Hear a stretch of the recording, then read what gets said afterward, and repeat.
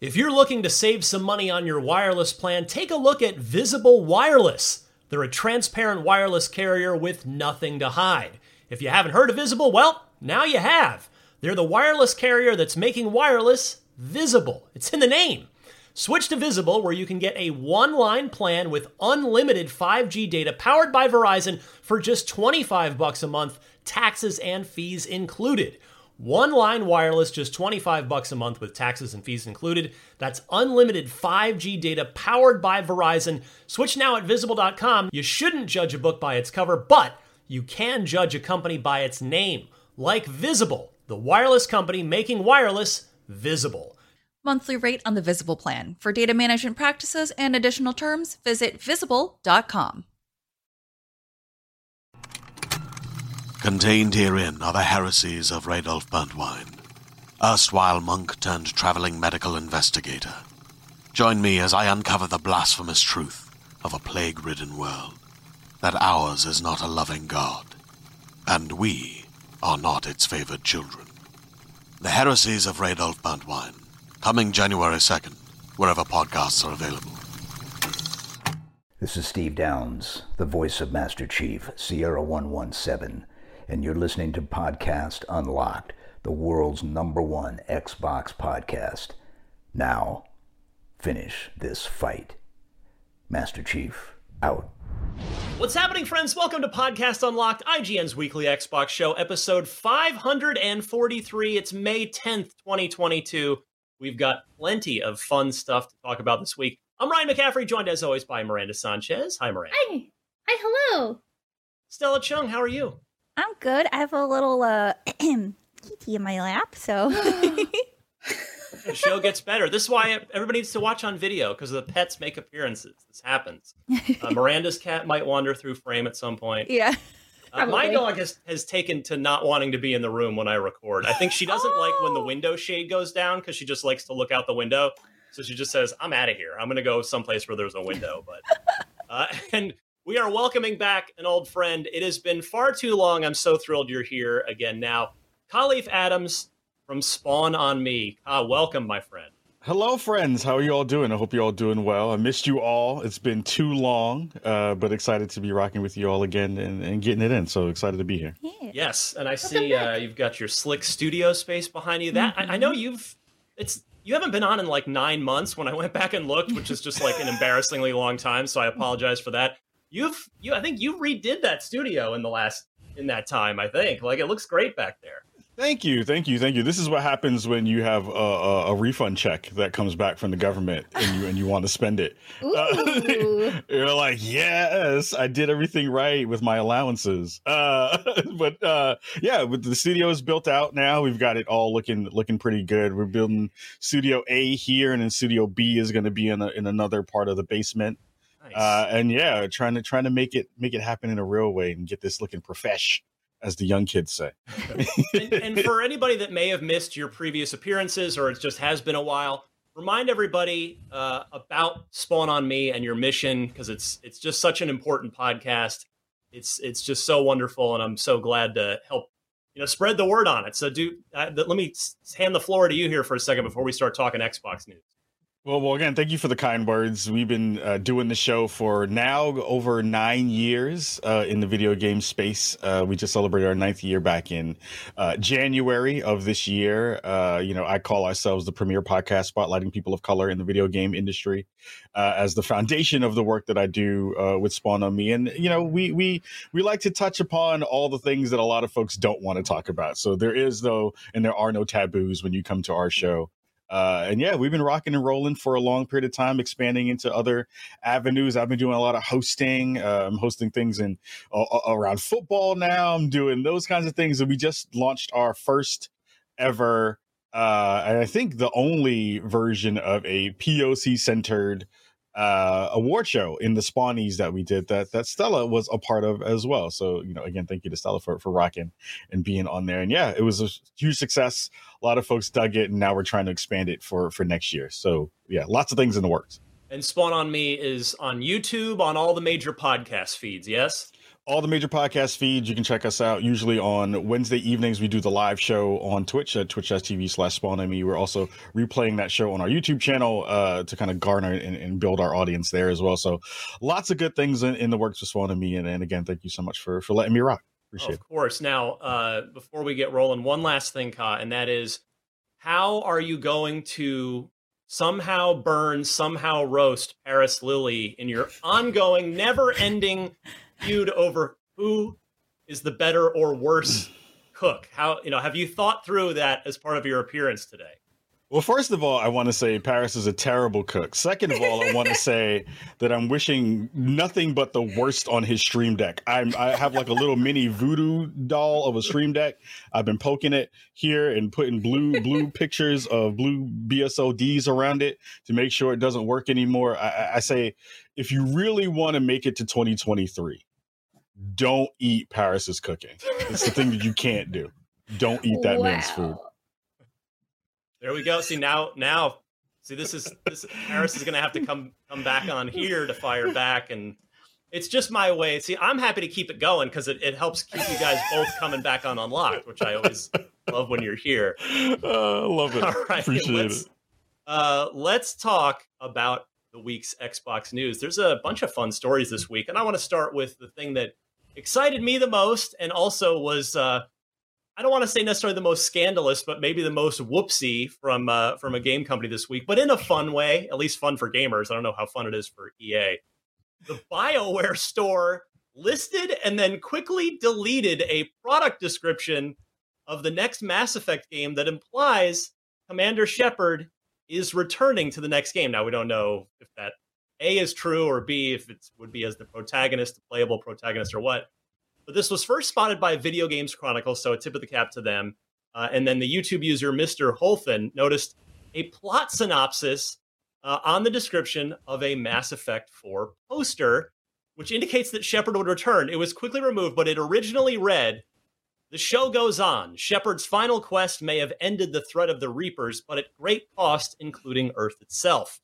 While Shepard and the survivors are left to pick up the pieces, fans are left wondering, what's next?" The mention of Shepard was omitted later as the description was revised to, "The threat of the Reapers might have been ended, but at great cost, including Earth itself. While the survivors are left to pick up the pieces, fans are left wondering what's next." So let's start here. Number one, Cod, do you want Shepard back? I mean, we got 3 games with, whether you played with male Shepard or fem Shep. That story was pretty well brought to a close. What are your thoughts on continuing a new Mass Effect series with that potentially same old protagonist? Well, first I have to do my best Rex impersonation and say Shepard, and do that first because I love Rex. Nice. No, I don't want any more Shepard. I want Shepard to be dead and continue to be dead in the ways that we have already known the lineage of that story to go and the kind of conclusion that it already had. I think it'll do nothing but rile the hornet's nest of every fan person who is excited about Mass Effect to get back into their feels about, we just did this. Why are we resurrecting everyone across every story, across every game that we've ever played? I would much rather Shepard continue to be, in the space graves that Shepard has been in. So let's do something new. It's kind of like at the end of the original Ninja Turtles movie where you think Shredder's gone and then like a fist comes through the dock. Super Shredder could be cool though. Super Shepard could be cool if we do Super Shepard. If he gets the mutagen and he just becomes like super ripped and mean. Wasn't that Mass Effect 2 technically? True. Stella, where are you with this in terms of this character and what you want out of a new Mass Effect game? Well, so if they bring Shepard back, then it would be a sort of, we would know what the canon ending is, right?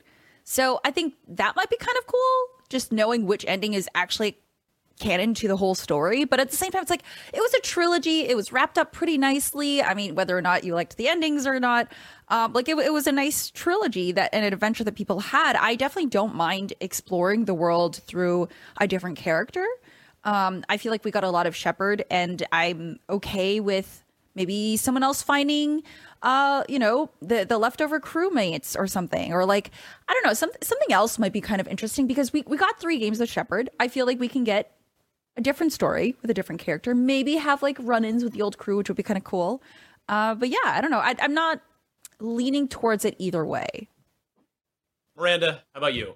It's going to be Shepard. Like, it doesn't matter if you want it or not. Yeah. Well, the thing is, right, like, this is supposed to be the continuation of the Mass Effect story. Like, why would they go on without Shepard?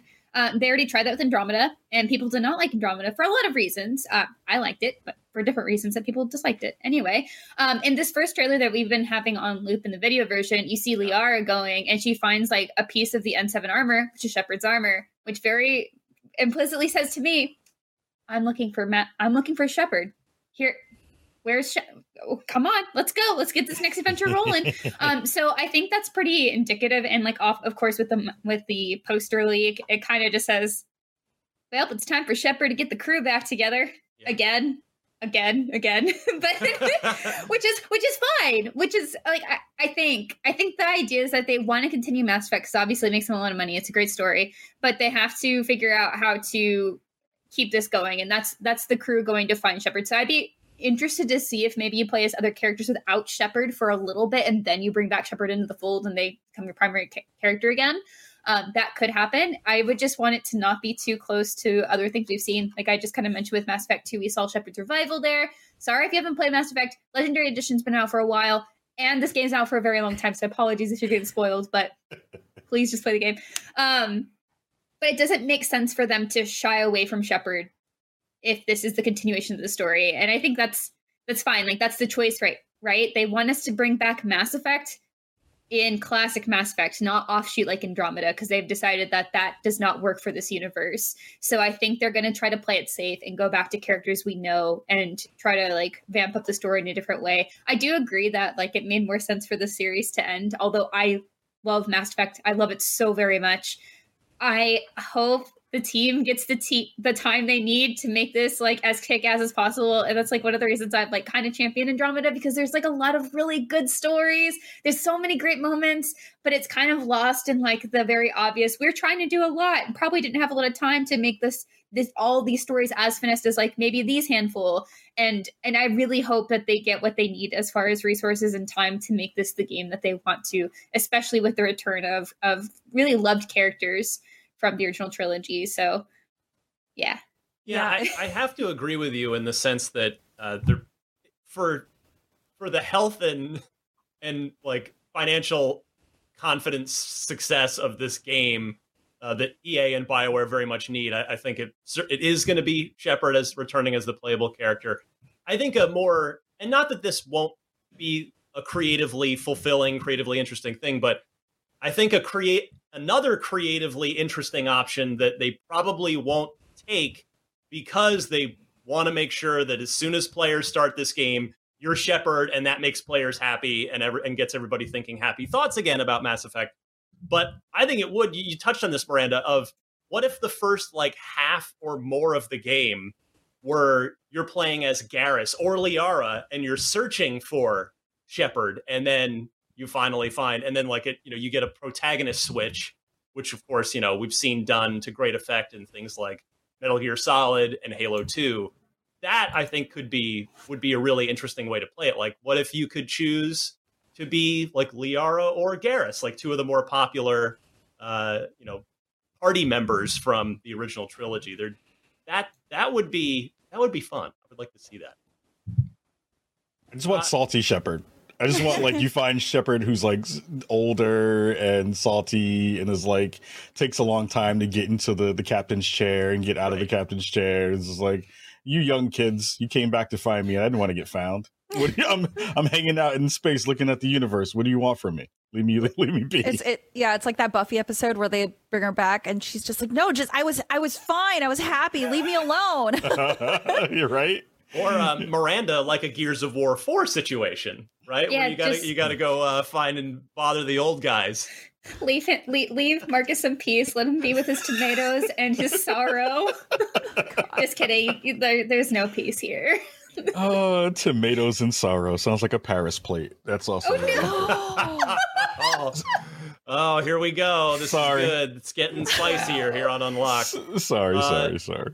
Do each of you remember, I'll start with Ka, do each of you remember what ending you chose in Mass Effect 3? God, I don't remember at all at this point. It's been so long. I think I picked the ending that everyone got mad about. I think that was the one that I picked, if I remember right. Now, you seem like a Paragon to me. Am I correct? Yeah. Or you got a little Renegade mixed in there? I tried not to play middle of the road. I went Paragon just because I was like, I want to feel like my Shepard is doing well in the universe and trying to be a good person. But I did some Renegade things in my past. I did, I did. Miranda, how about you? You also, I'm gonna guess Paragon, but how about? Do you remember which ending you chose?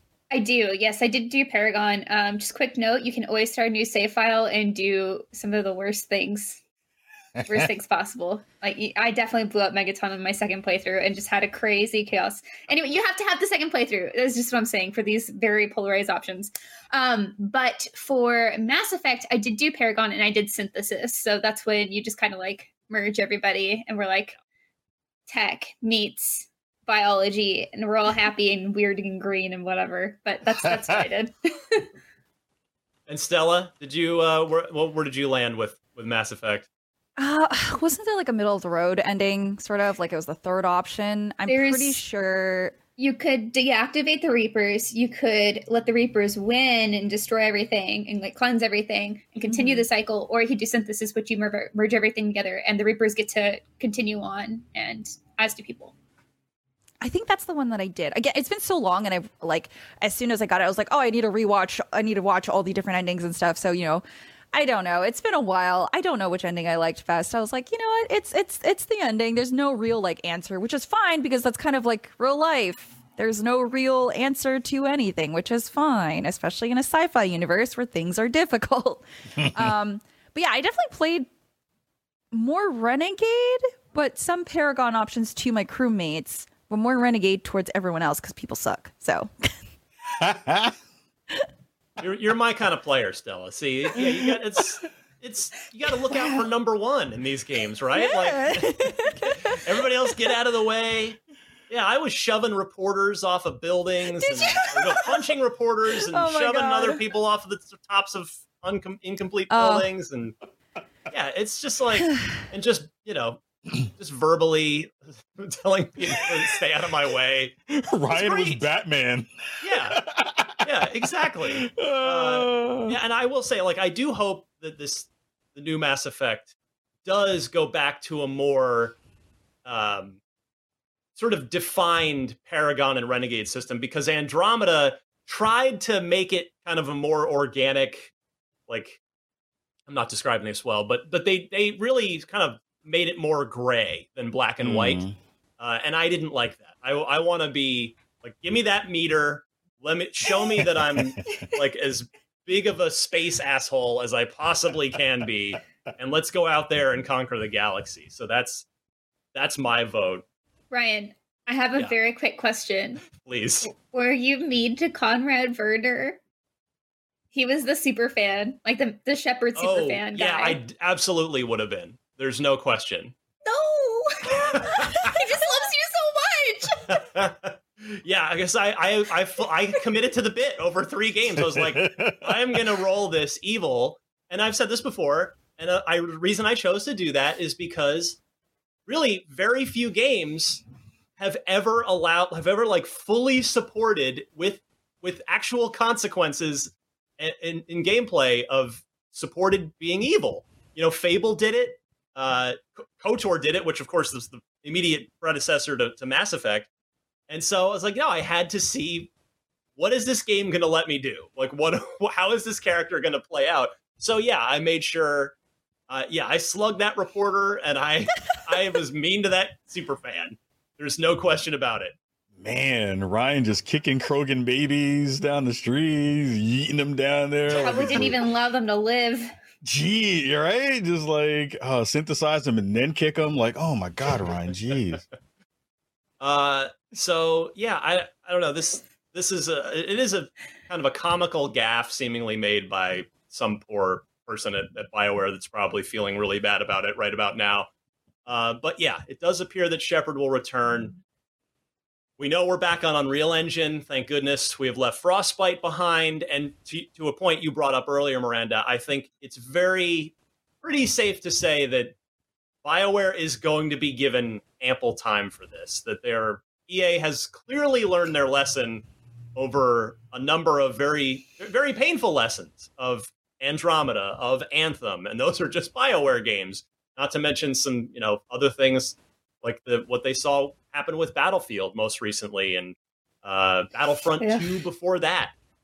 So I suspect that we are going to be, we will get the best version of whatever this Mass Effect game can be when it finally comes out. Ka, any guesses as to how far away, how much longer we're going to be waiting for this? Probably a couple of years, I would say, at this point. Like, again, I think that they are learning those lessons, right? I think they are taking in all of those audits of all the games that they have seen not do well in the past couple of years because they were rushed and it's also hard to tell, right? Like, I think our version of what we believe to be rushed, they could also just be feeling like this was the allotted amount of time that we either had or we wanted to kind of, keep up with the Joneses in terms of releases and making sure all that stuff is in line. But I think with this is such a huge IP for them that bridges across so many different kinds of players that if you really are trying to make sure you nail this, you just got to give it some more time. So I would say, yeah, it's probably going to be a couple years out before we even really get a chance to like poke at it and see it in a real way, and then hopefully have it in our hands towards the end of that second year cycle. So we'll see. I'm excited for it, but they need to take time. On a just scale of 1 to 5, 1 being not at all excited and 5 being super hyped, how hyped are you for this Mass Effect game, given everything we know, that it is going back to Unreal Engine, that it's largely a new team, that EA has seemingly learned some painful lessons, and then we do have this teaser that we've seen already, that we do seemingly have Shepard coming back. So where are you with this, Khalif? Weirdly, seeing the conversation around Unreal Engine 5, and I don't know how far down the road they are in terms of development, and I know there have been some teams that have been moving some of their development cycles from 4 over to 5. If they show me something in Unreal Engine 5, I'm at a 5 of excitement. If they're still kind of rolling through Unreal Engine 4 stuff, I'm like a 3 at this point. Like, wow. For me right now, I know a lot of folks are going to be digging into the conversations about like what is the stories that we're looking for in this world, in this universe. But at this point, we're a couple of cycles into current gen. My expectations for the ways that I want to see expansive worlds look after being disappointed with things like Cyberpunk and all those conversations, I need these things to come through with big vistas, looking gorgeous, being beautiful, for me to really get my hype level up to where it needs to be. So once I see a thing in motion, then I'll have a different layer of that conversation. But I'm at a 3 right now, That's so fair. So we'll see. Miranda, how about you? As far as like timing and excitement, timing, I think this is probably at least 4 or 5 years away, which is a long time. But think about how they've been developing Dragon Age. Like Dragon Age has been a long time. Obviously, we had the pandemic in between everything, and it's still ongoing, so that's causing its own issues. But I think I'm not confident that EA has learned its lesson. I don't trust that they have. So I would also say my reasoning also for saying that things were rushed was because, so I got to do the IGN first for Andromeda, and I was really excited about it. And what was shown there is obviously what was shown in the game, but you can see how the structure of the game changed pretty significantly, like as you went on. Like there are certain things that happened early in the game or later in the midway in the game that weren't reflected in other spaces. So that's where I kind of say that, like maybe they ran out of time, or there was like pressure to get things done, where maybe early on they had a lot of time to develop this. This is what it looked like. This is what it was going to be. And then that was not reflected in other places later on, just because of either vision changes or other things. And also just to quickly mention, like the BioWare magic crunch culture thing that was like very publicized and talked about. So there was a lot of things that's changed. And I think that's a big reason too why we see a very different Mass Effect team, right? Like folks will of course move around the industry, but for a long time people have said that Bioware is not necessarily the best place to work, like that there's a lot of things that needed to be changed and worked on, and the best we can hope is that a lot of that has been addressed. And I think with that, if it has been, and hopefully it has been, that they are giving them that time, which is why I say about 4 to 5 years. As far as excitement for this, I'm cautiously excited, but I wouldn't say I'm like hyped or anything. I'm just sort of like, oh, it's really cool that this is coming back. But I want to like be cautious in excitement for any of this until we know that things have kind of like settled down and they are given the time that they need for this. But I do love Mass Effect, so I hope that this is a great game. So it sounds like you're maybe a 3 out of 5 on that hype meter as well. if you have to put me at a number, yes. All right. Stella, how about you? I'm at like a 2 to 3, just because, we don't really know a whole lot about this yet. And while I'm excited for the new engine, because I know there have been so many issues with Frostbite. There have been way too many. But I don't know. If they are bringing back Shepard, that puts on even more of an expectation that they have to meet. And they have to do right by this, especially after Andromeda, which a lot of people were not very happy with.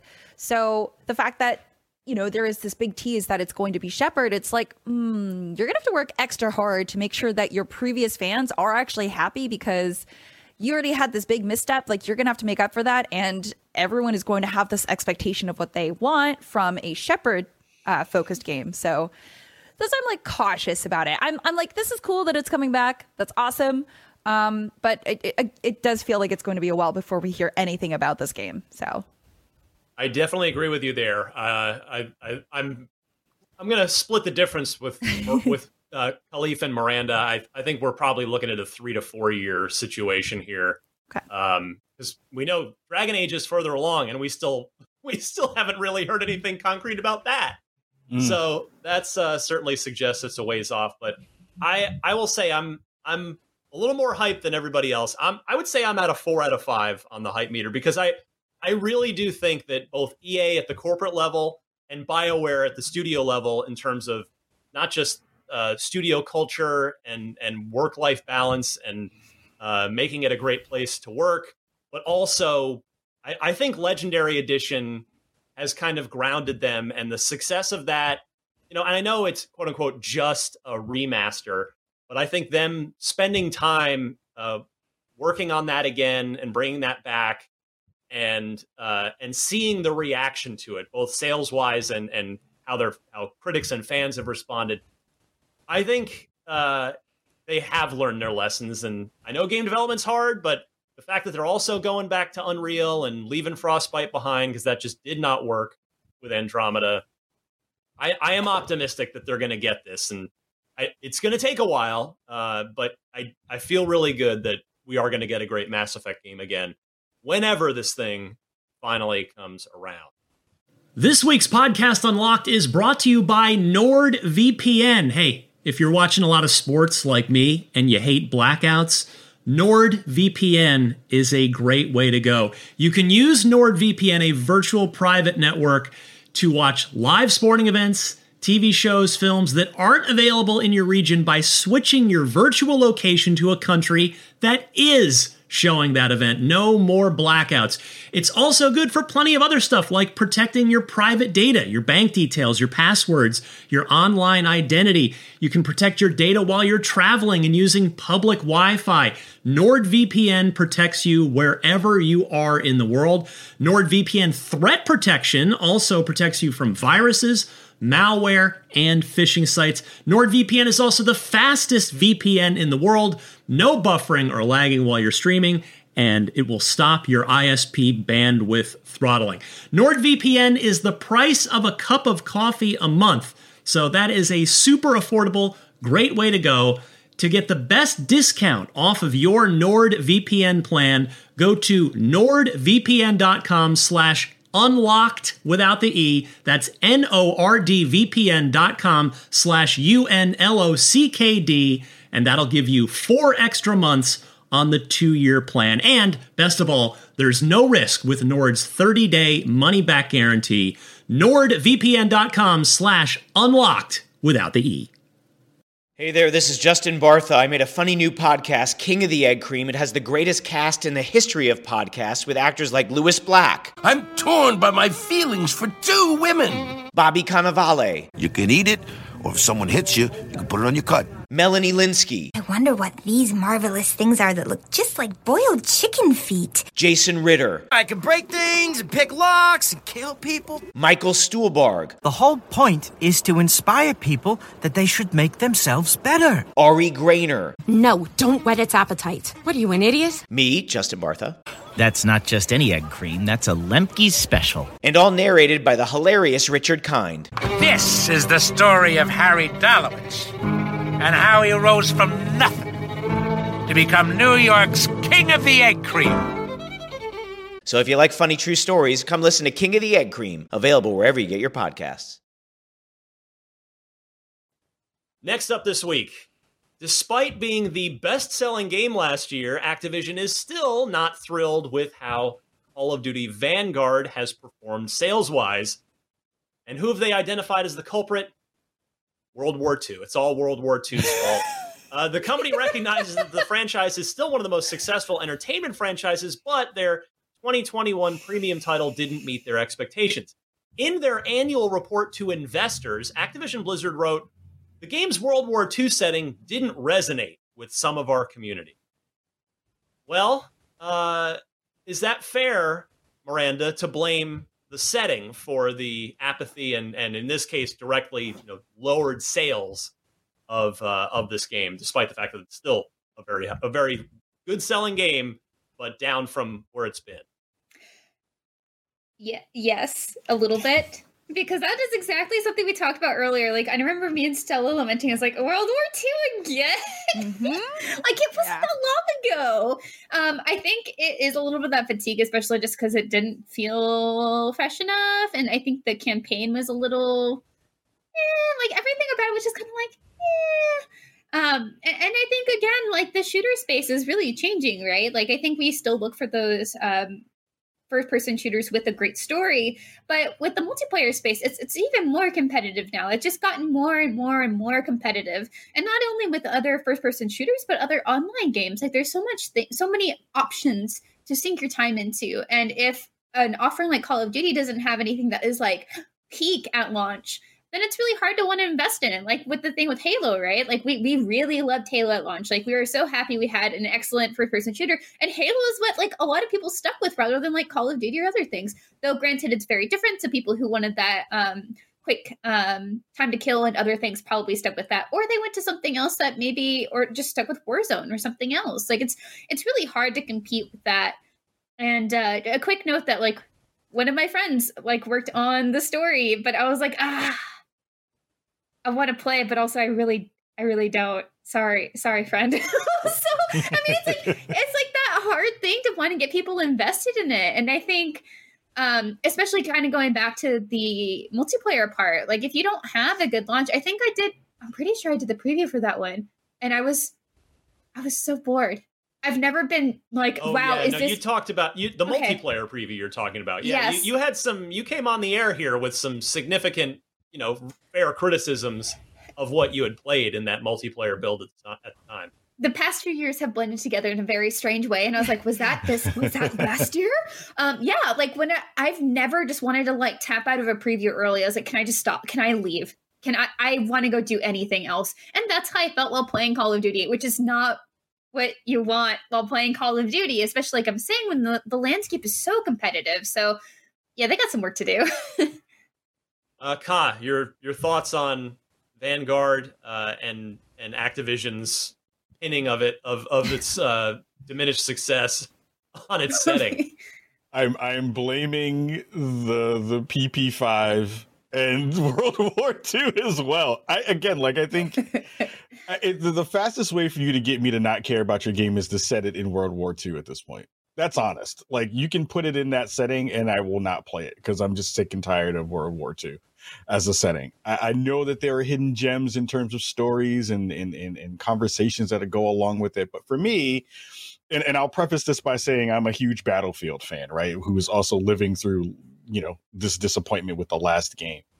And I think the thing that I'm worried about for Call of Duty is it feels like they have pigeonholed themselves through the lineage of the games and through the idea that the community has kind of, embraced and, Activision thinking that like people care about guns that shoot really slowly, that it doesn't make sense to stay in this space. The thing that I love about what I'm seeing in other games right now, and especially Apex Legends, is that they decided to go left. They decided to figure out that we need to build an IP, we need to build lore, we need to build a space where you can be fantastical, but also that broadens out the space for you to be able to think bigger about weapons and TTK and abilities and all of those things.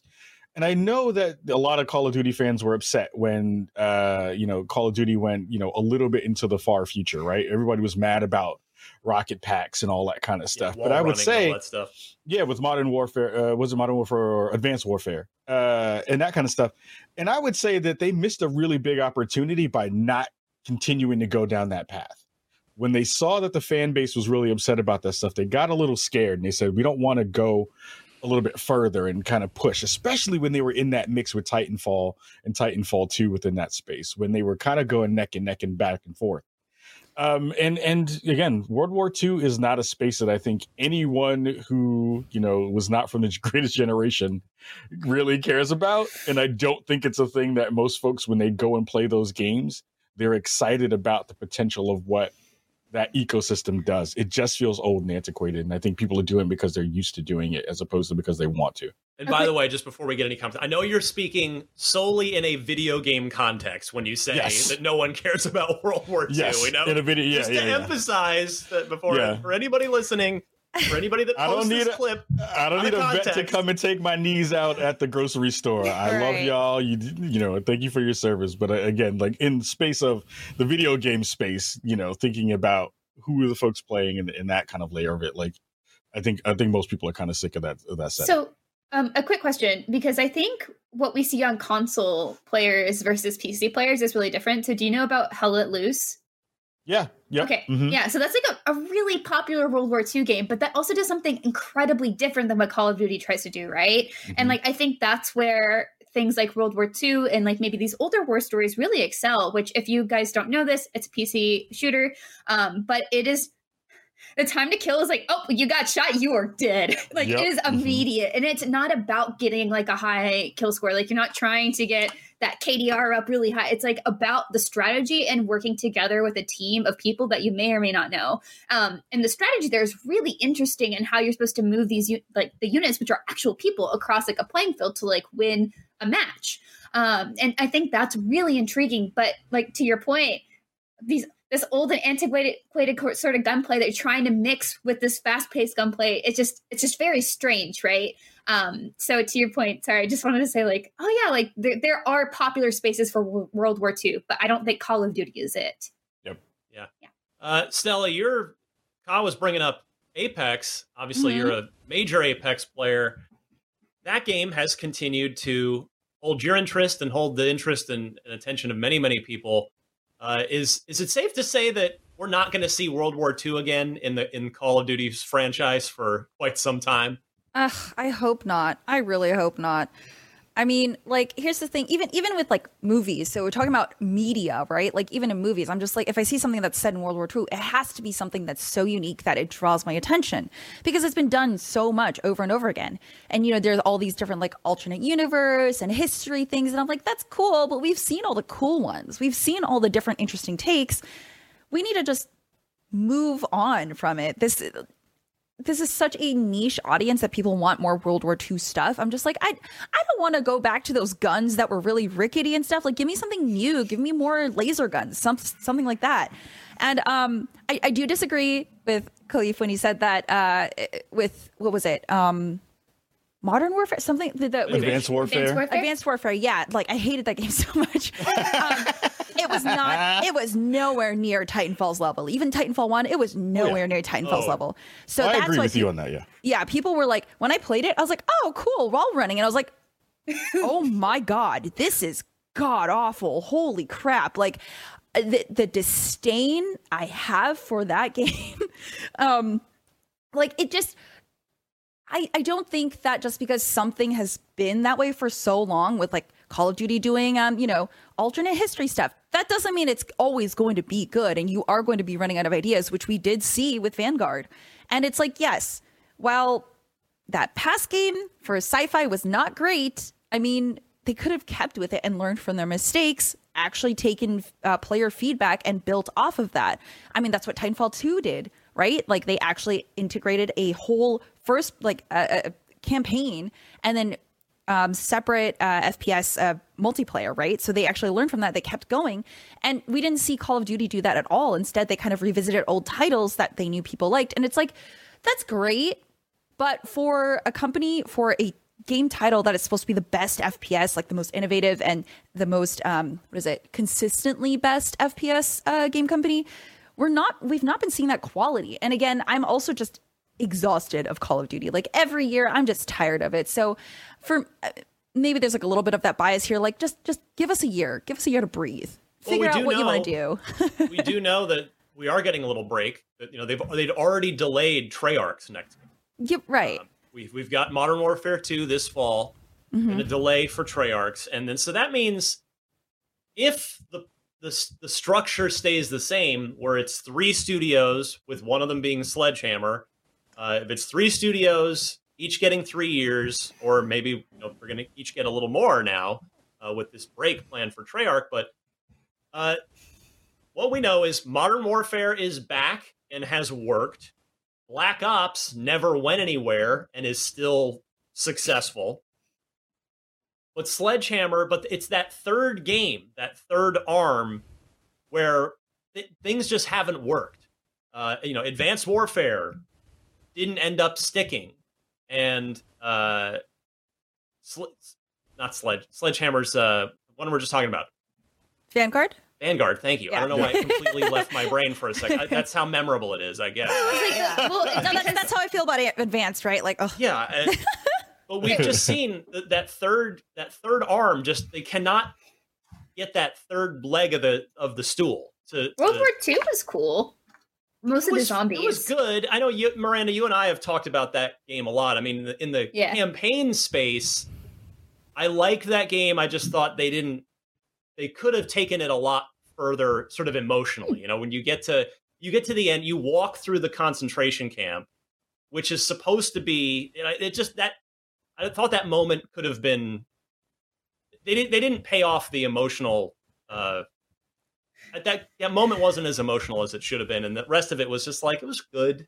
I would say the highlight of that was the spy part. I think that's what I always think of when I think of that campaign. Yeah. I think of only that level. Like that was the thing, it was good. I mean, it's not better than anything else that already does that, but it was good. And I think what I stick with when I think of World War II is also zombies, because it did lean more into the horror aspect rather than just like, whoa, kooky zombies, which is fine as well. But the horror part was cool.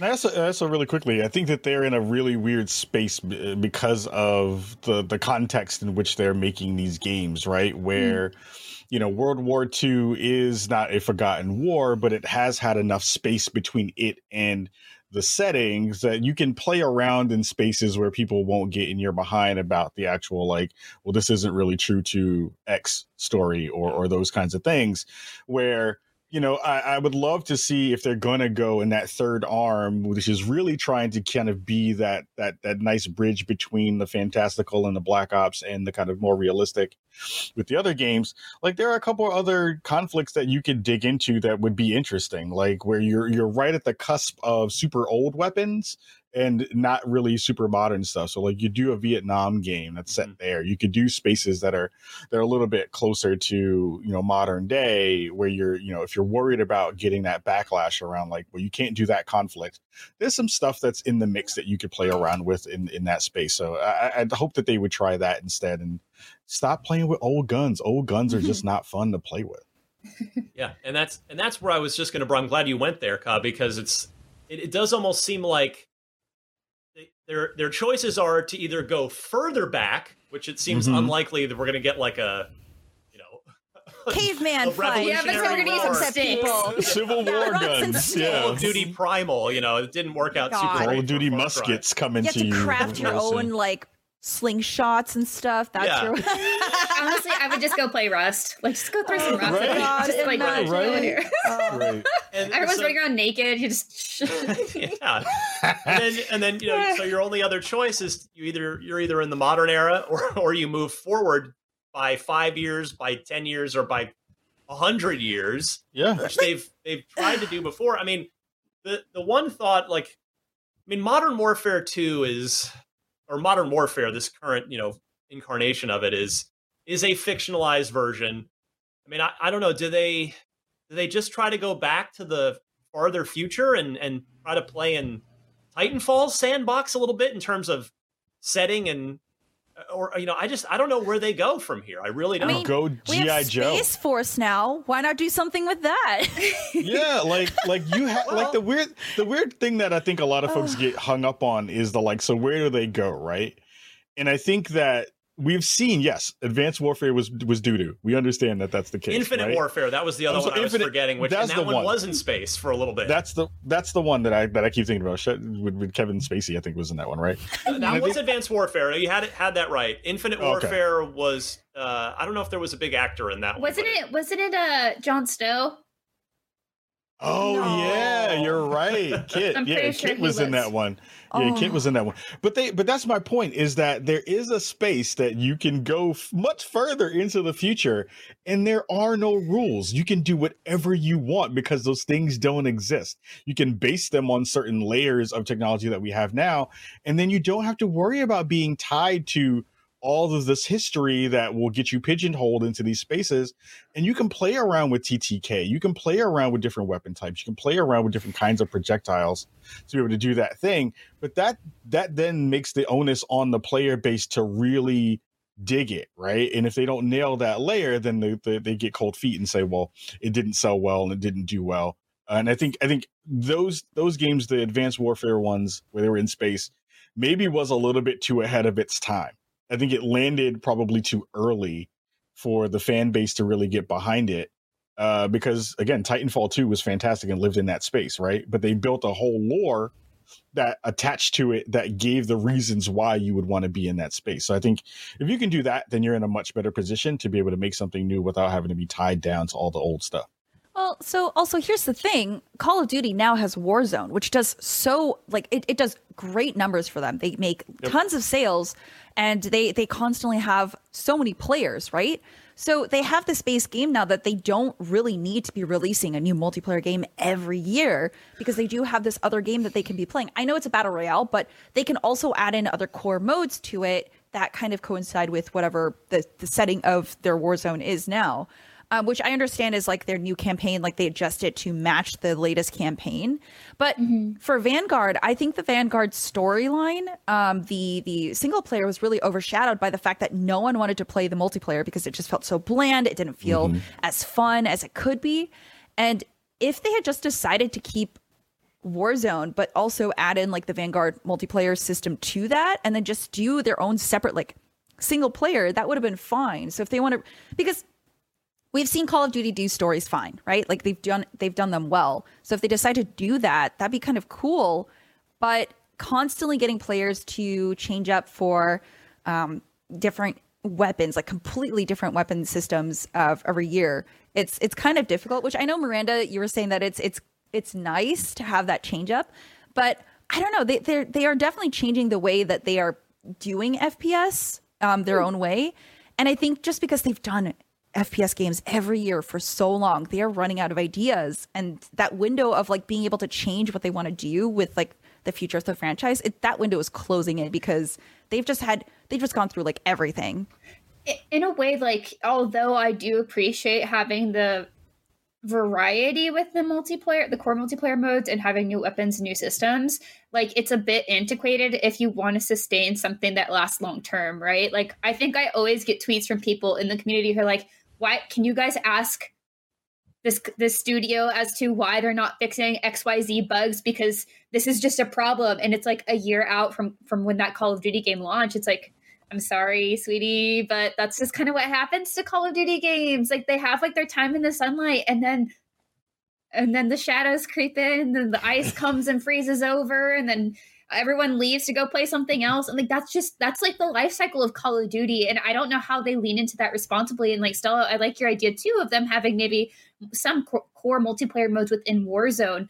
I think the problem is there's a lot of people like me who I basically only hit Call of Duty for the multiplayer. Like I started mostly playing campaigns for Call of Duty once I started at IGN. Like I had played some before, but sometimes I just dropped them because I didn't care. I want the multiplayer. That's what I want. It's one of those really rare games where you can one-man army it. Like you can just have a killer KDA, you save your entire team, they'll let you down, but you know what? My KDA is on point. I've got those Twitch reactions just like ready to go. And that's just something rare you don't get in a lot of shooters, especially with shooters that are really polished. But the problem is we're not seeing that polish happen as much anymore with Call of Duty. So it makes that even less appealing. So it's all just like worked up in this weird bundle of Call of Duty has a lot of issues to solve for. And I think you can see that in like how spawns work. You can see that in map design. You can see that exactly as we've all been touching on. And like the ideas of what they bring forward.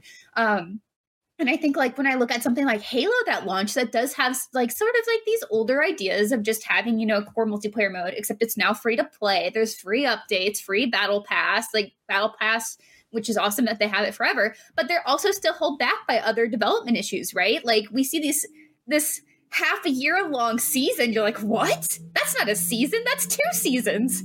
It's like literally 2 seasons. But also that's just how they want to do it. But that's going to hold them back from like what everyone in like the live gaming space for shooters expects. But then we get like killer maps that are really balanced for the most part. Like some of them have issues, right? But their spawns are great. Like I don't get frustrated like I did with Call of Duty immediately. It's like, well, I just spawned and a guy shot me across the map and I'm literally just stuck here. And then it's like that game of if you don't spawn camp, then you're already losing. So you have to do it or else the other team will do it to you. And like there's a lot of just like very Call of Duty specific issues that they just haven't solved for. And I don't know if they will get to unless they do get that time. And they do find a way to find their space. Like what is the Call of Duty space here? Aside from just being the thing that everyone goes to when it's fall time, it's like, all right, Dad, time to buy you the Call of Duty for the year. You know, like that's kind of how I felt like with my dad for a long time with Battlefield. It's like, all right, Dad, here's your Battlefield for the year.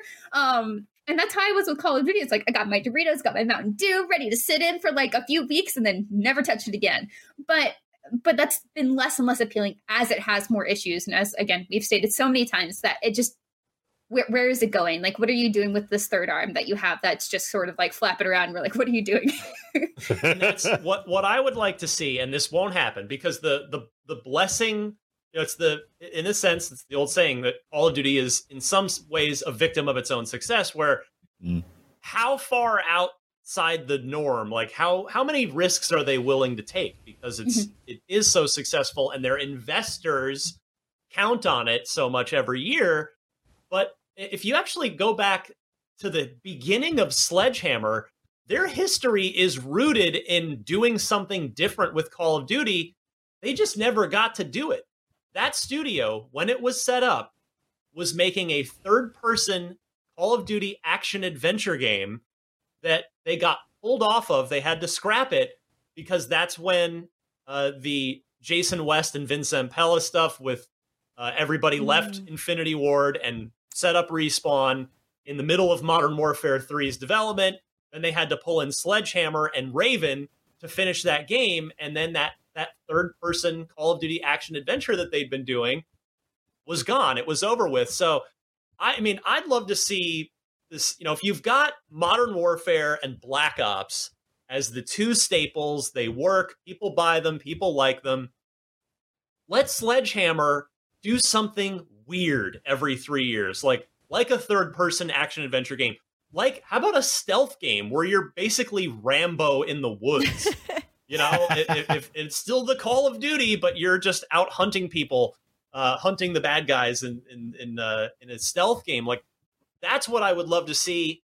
It's probably never going to happen because, again, it strays too far outside the norm of what, you know, players expect. You know, you can't. I don't know if you can train players to look for the weird Call of Duty game every third year. So I don't know. I really don't know what Activision and soon Microsoft, as they inherit this problem, I don't know what they're going to do from here. But it's it's going to be fascinating to watch because they got to do something. They have to change something about what's going on with the Call of Duty game cycle every 3 years. Next this week, Gotham Knights, the Arkham spin-off of sorts. The next game, of course, from in that universe, it's from WB Montreal, while Rocksteady is hard at work on Suicide Squad Kill the Justice League. Gotham Knights is coming out this year, October 25th. We'd previously gotten that release date. That's one of the few fall games, by the way, that even has a date so far. I know we're only in May, but usually by now we have a better sense of what the fall is going to look like. But for now, October 25th. And get this, Gotham Knights will no longer, they're dropping old gen. They're just going Series X, Series S, and PS5. No specific reason was given other than to say that it would, quote, provide players with the best possible gameplay experience. Well, but that's the situation. That I'm pretty surprised by this, given that this game has the potential to sell many millions of copies. Khalif, are you surprised that they're dropping PS4 and Xbox One this far into development as well? No, I mean, you can insert Donald Glover gif that just says good. Just do it. It's about time.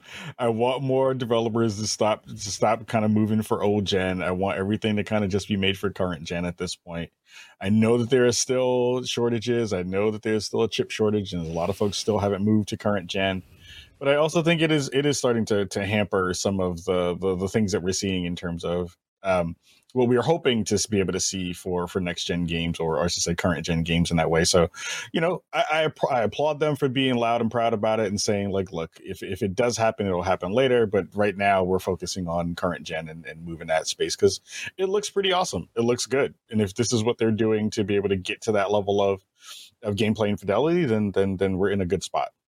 It almost sounded like you said gameplay infidelity, which is like, wow, what's that?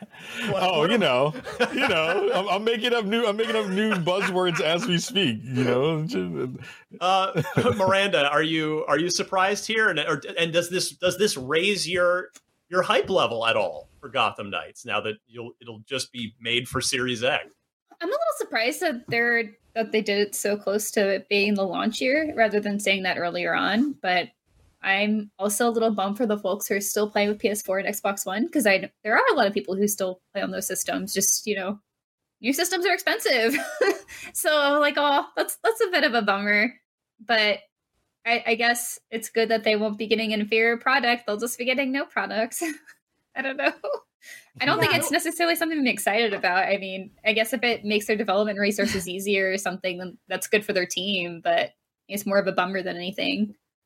Yeah, like it sucks for people who are still stuck on past gen consoles, but I would rather the developer be honest about it and communicate that whenever they could, which was now, rather than give people these expectations that, their game would not work well on previous gens. Looking at Cyberpunk, again, I constantly hate to use this as an example, but the previous gen versions were literally unplayable for a lot of people. So the fact that they realize, hey, we do want to make this game the best that we can at launch for people who can play it on the next gen console, we're going to focus on that. And even if they didn't give like the full reasoning, they still gave people the expectation, hey, this is going to be next or current gen only. And I think it's good that they are giving people that expectation and that they are being honest and communicating that. Mm-hmm. So I think there's no apology needed for bringing up Cyberpunk again, because I think it's fair to ask, because you look at the timing of this, as we're saying, that we're less than 6 months or 5 months from the launch of this game, and they're just now making this announcement. You have to wonder if Cyberpunk, if that had never happened, that would they have just shipped whatever the current gen version that they had going on, and would they have ended up really disappointing a lot of fans who are playing on PS4 and Xbox One? So I think we'll never really know unless like a build leaks at some point, or gameplay footage of the old gen version leaks. But I think it's totally fair to attribute this cancellation to that painful lesson that CD Projekt Red learned through Cyberpunk. There's no way that other developers and publishers weren't paying attention to that. because you're right. I mean, they had to have, I don't know, but they had to have taken a look and said, okay, we've got 5 months to go, which really means 3.5 or so, because in the last month and a half, you're in certification, you're doing your submission builds, you're getting through QA.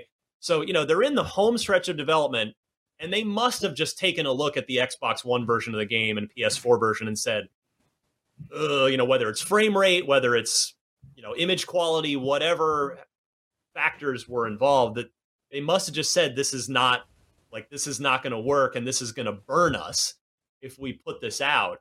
I think that's almost certainly what happened.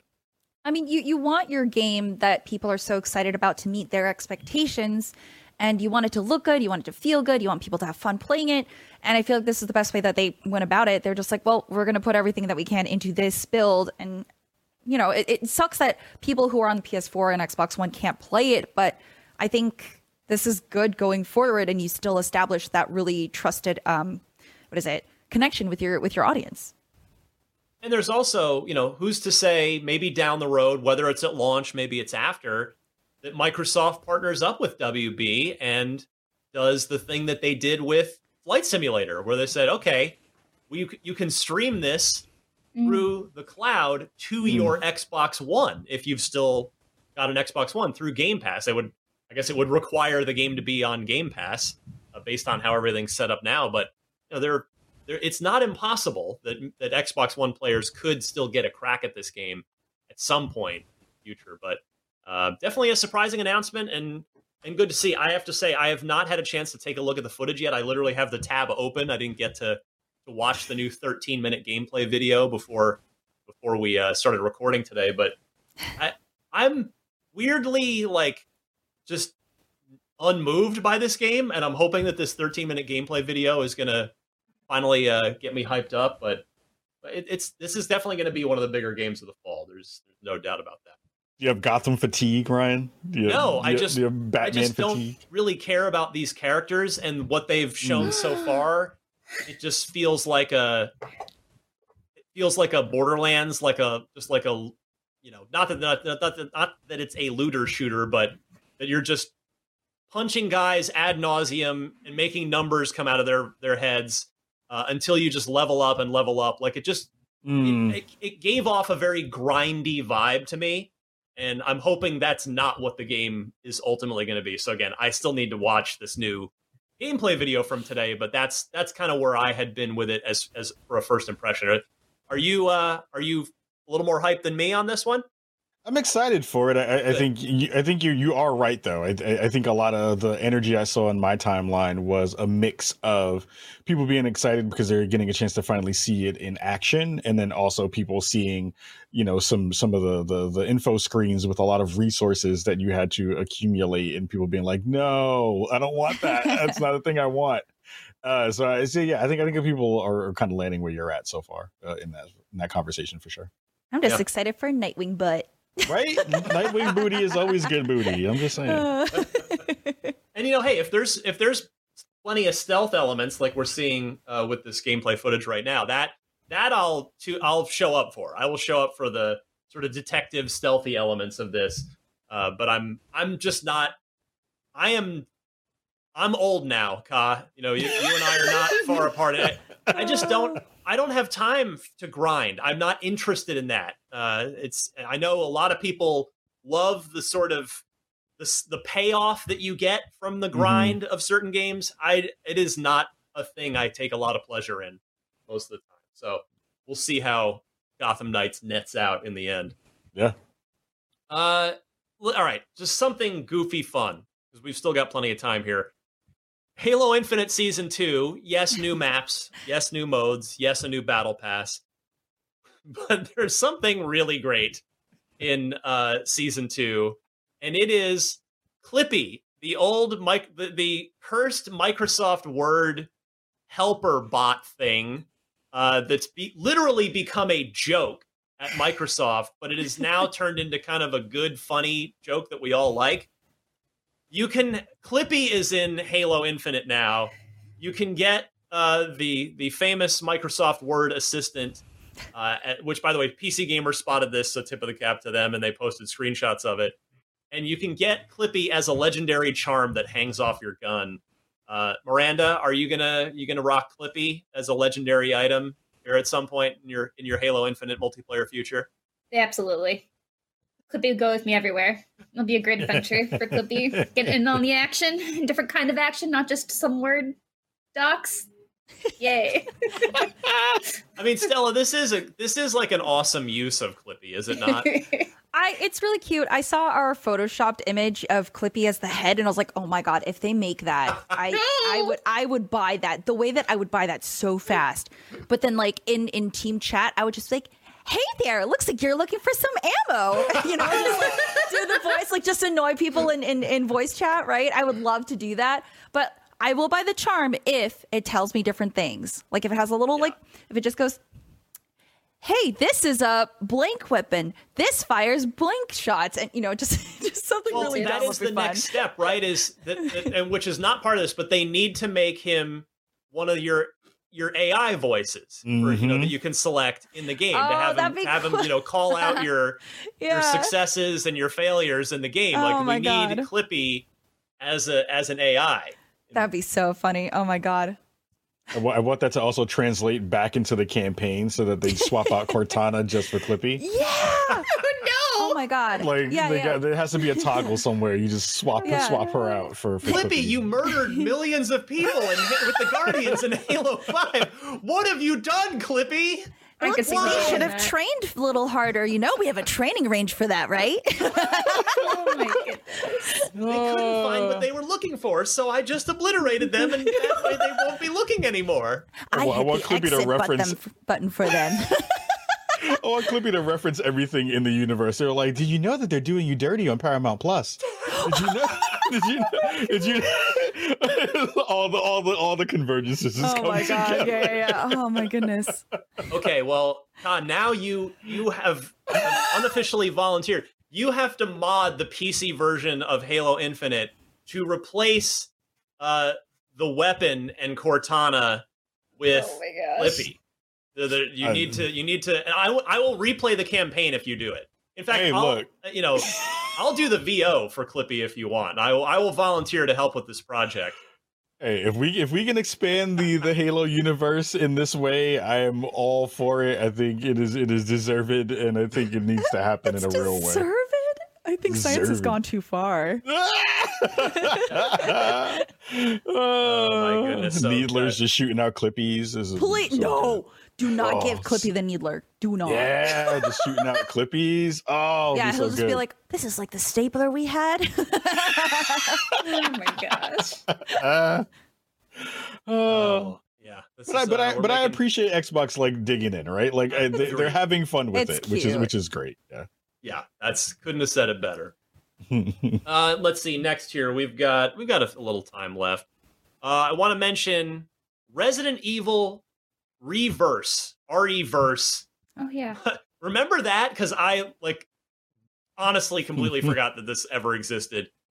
May still be on track to come out this year, despite the fact that Capcom has gone totally silent on it. So Gematsu discovered this on Twitter.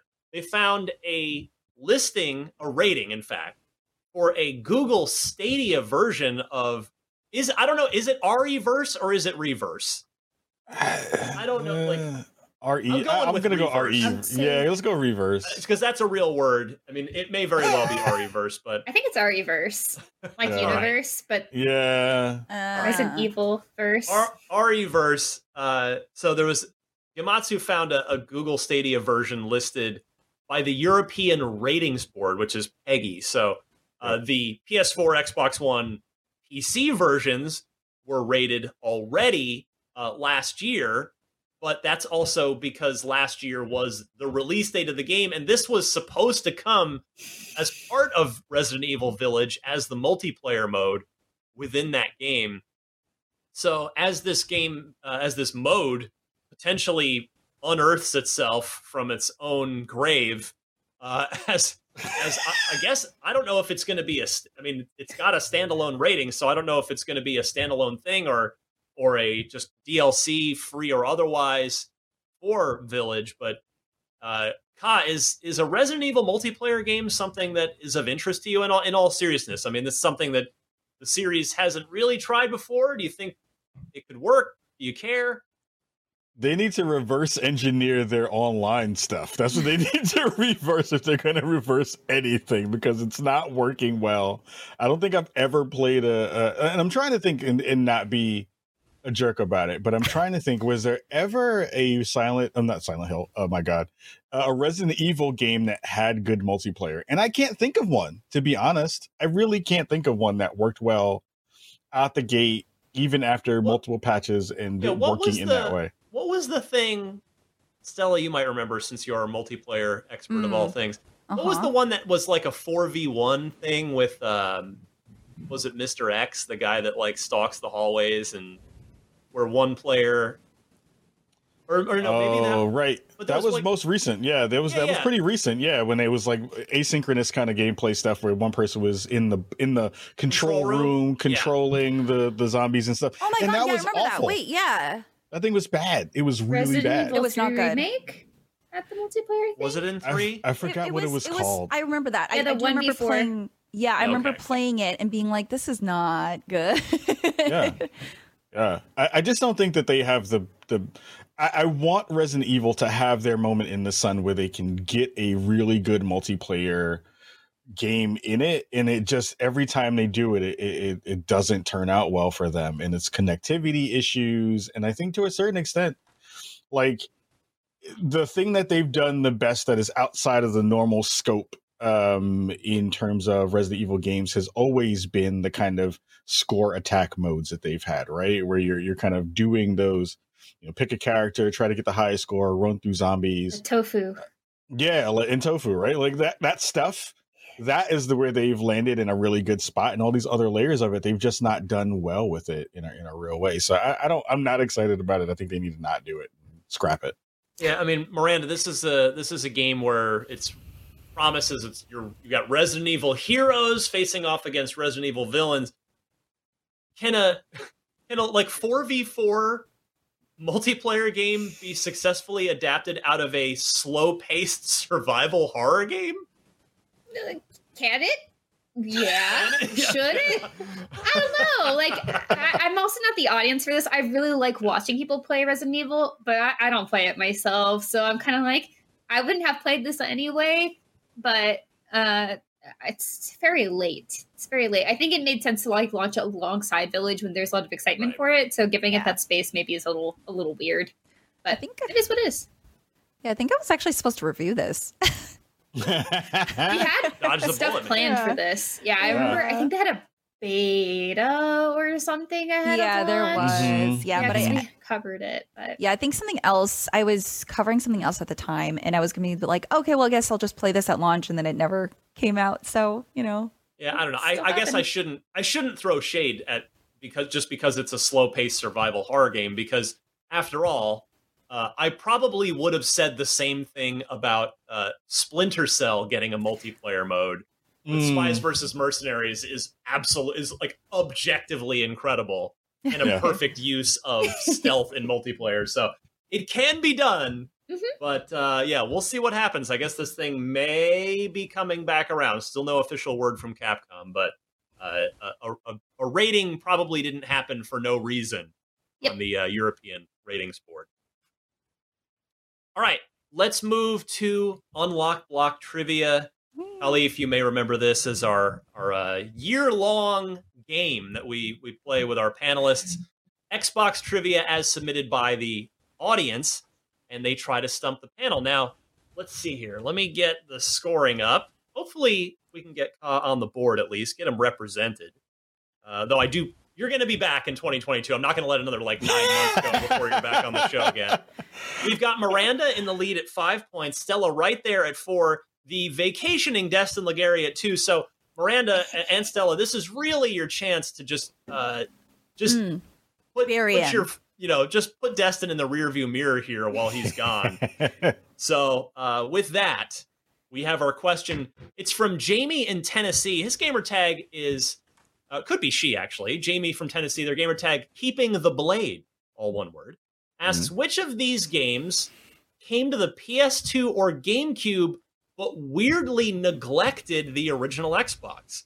So it was like the opposite of a console exclusive. It didn't come out on just one console. Okay. On one of the 3 consoles of the era. So we have Def Jam Vendetta, Scarface, The World Is Yours. So we're back in the original Xbox era here. Marvel vs. Capcom 2 and Mortal Kombat Shaolin Monks. So 3 of those did come to everything, including Xbox. One of them did not come to Xbox, but did show up on GameCube and PS2. Holly, if I'm going to go to you first here, since you're our guest. I think it was you said Scarface game? That was choice B, yes. Yeah, I think it was B. I think B didn't go. Or did. Yeah, I think it was B. All right. Yeah. Stella, let me go to you next. Dang it. That's the only thing that's like standing out to me that I haven't really heard of. So I'm just like, maybe that just. But what if it's something else? What if it's like a trick question? What if it's something that I have heard of? But like, they dropped the ball on getting that exclusivity like everywhere else. I hate this, but I always say, when I second guess myself, it always comes back to bite me. So I'm going to say B too. Okay. Rolling with on this one. We'll see if that pays off for you. I think I know. I think we're both wrong now. Now that I'm thinking about it, I think we're both wrong. Dang it! I think we're both wrong. Miranda? I was going to also guess B, but I think for the sake of being different, I'm going to guess D, Mortal Kombat Shaolin Monks. All right. Oh, God. So you're all locked in. Now, Khalif, what would you have changed your answer to if you'd gotten a chance? So we're going to see if you were right or wrong, but you vocally expressed regret. Regret, yes. I think it might have been D. Okay, so you Shaolin Monks. Because I don't think Shaolin Monks showed up on the GameCube. I think this D. has been an interesting one, and I think I would have got this one because this would have been from my official Xbox magazine era. Yeah. Now, I can tell you all that I reviewed Scarface: The World Is Yours on the original Xbox for official Xbox magazine. Yeah. And I gave it a 4.5. Fun fact, the producer on that game still hates me to this day. Like, legit. Like, I saw him. Wow.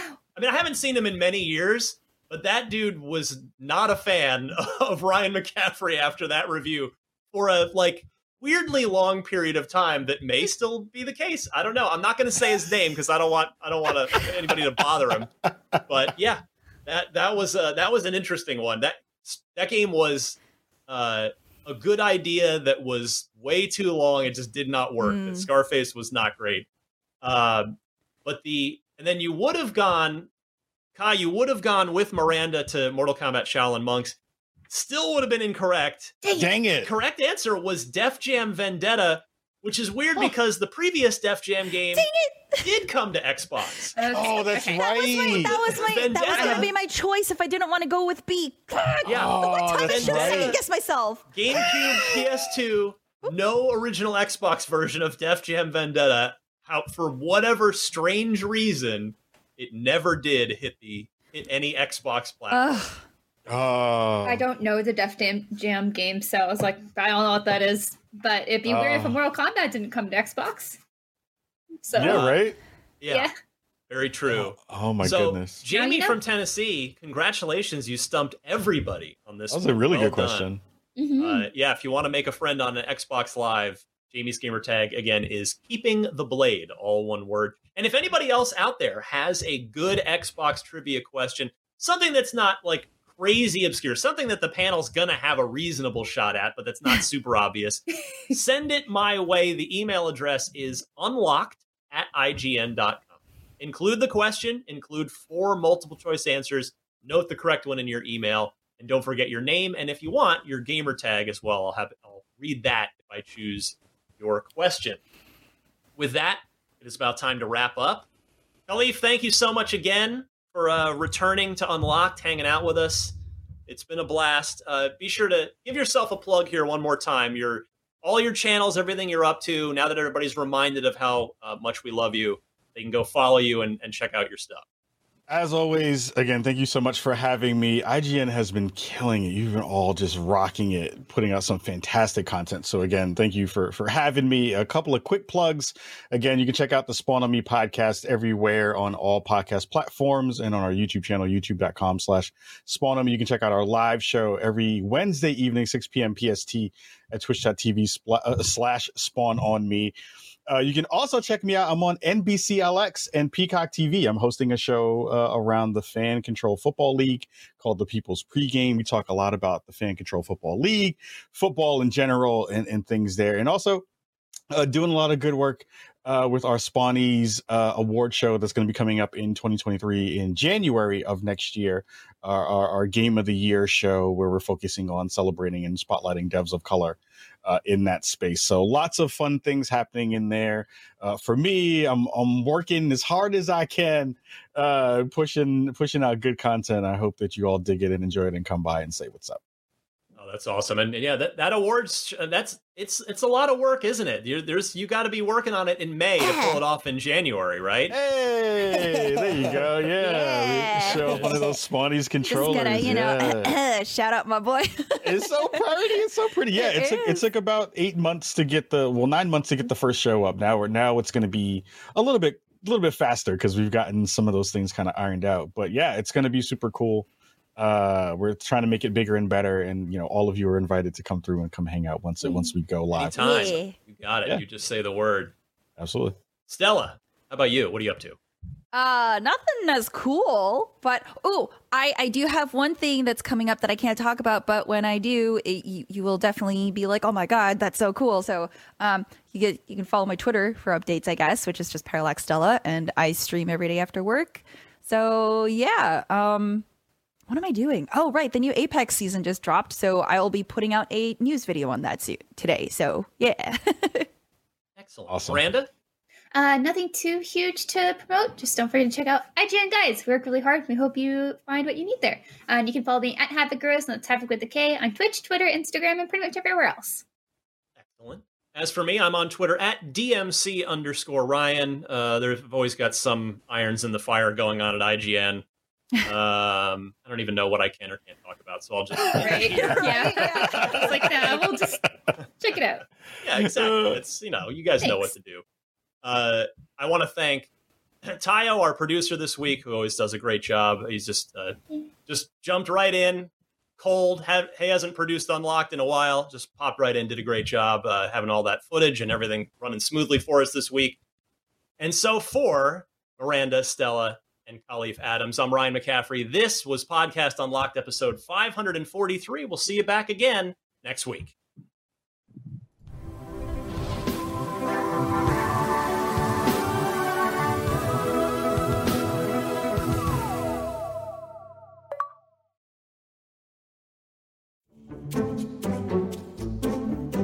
Some of the best content for kids is both entertaining and educational.